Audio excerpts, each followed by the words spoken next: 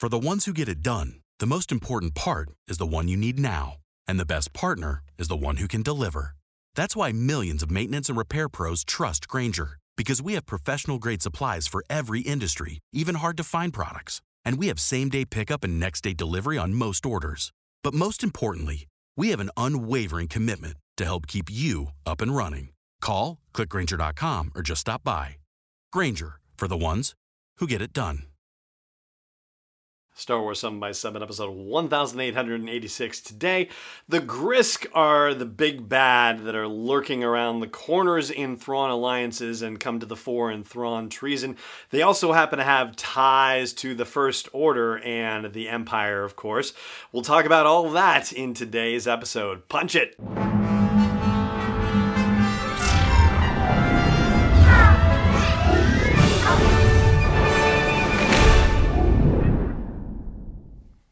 Hey Rebel Rouser, I'm Alan Voivod and this is Star Wars 7x7. Thank you so much for joining me for this episode. So the Grysk, these are potentially the next big bad in Star Wars. And, you know, sometimes I wonder if what we're getting in the novels or the comics or, you know, any other media that is in TV or film is a trial run potentially for a new kind of villain, and, you know, getting the idea of whether they are, you know, good enough, strong enough, interesting enough to make the jump from canon media that is not necessarily absorbed by as many people as TV and films are, and, you know, moving them on into these new arenas if the desire seems right. And it seems like the Grysk are sort of being groomed for this possibility. So let's just give you a brief history of what we know, which is very little actually, of the Grysk hegemony.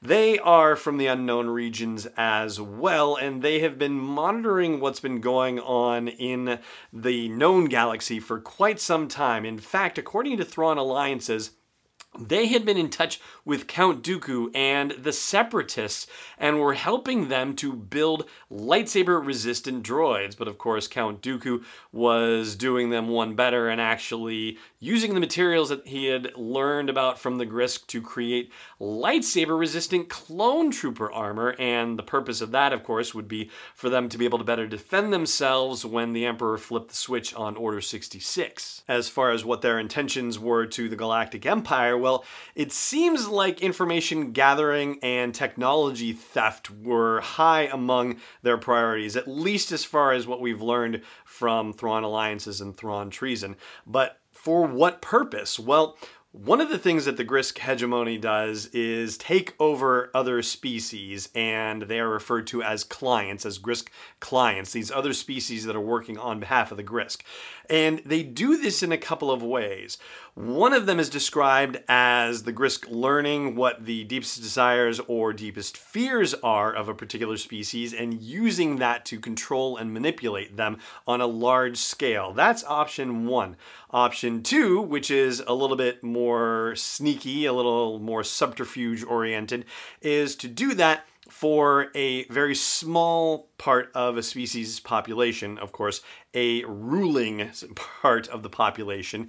And so instead of getting an entire species to, you know, bend its will to the will of the Grysks, they get the ruling party of the species to bend and follow the Grysk and have those rulers ultimately guide their people in such a way as to support the Grysk overall objectives, which is, you know, taking over stuff and being the dominant species in the unknown regions. And it's this latter situation that I think Thrawn sees as the biggest threat to the Empire. It's not the notion of them turning humans into a client species across the Galactic Empire, because that might take quite a lot of work. No, instead, it would be to try to gain control of the upper echelons of the Imperial government and turn those members of the ruling class into clients. Now, of course, Emperor Palpatine is sort of a situation unto himself, being that he is supremely force powerful and probably would not necessarily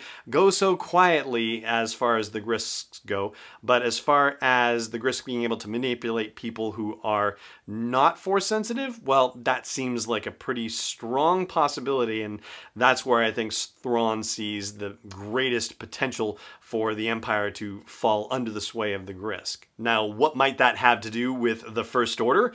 Well, we know that Thrawn was instrumental in helping the Emperor be able to start to understand access to the unknown regions and be able to get some of his factions into the unknown regions after the Battle of Jakku as part of his big contingency plan for a new empire to rise and essentially for what the First Order would become. However, you know, there's not somebody like Emperor Palpatine who went off into the unknown regions with these remnants of the Empire, and so therefore there's not really anyone in the Empire who escaped, as far as we know, who would be able to withstand the particular terror that the Grisk hegemony would be able to unleash upon these Imperial remnants. And so you would imagine that it's potentially possible for the Grisk to have taken over the remnants of the Empire, and for them to be creating the First Order under the Grisk tutelage. Now, there is no real good look at what a Grisk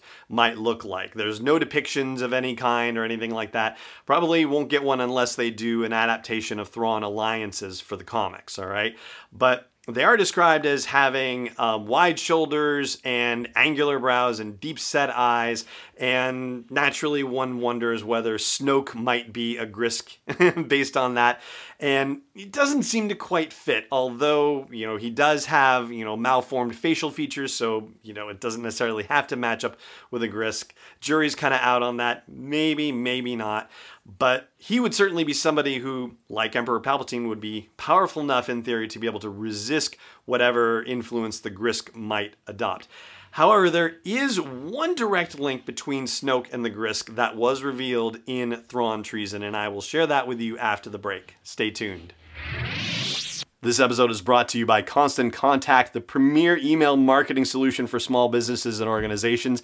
I've used their service since 2003, and over the past decade and a half, I've watched them evolve, make the product simpler, more powerful, easy to use, and do everything that they can to help train people to use the product more effectively and for it to work with other forms of marketing like social media, for example. So check out sw7x7.com/email to learn more about Constant Contact and start a free trial. Once again, that is sw7x7.com/email for a free trial.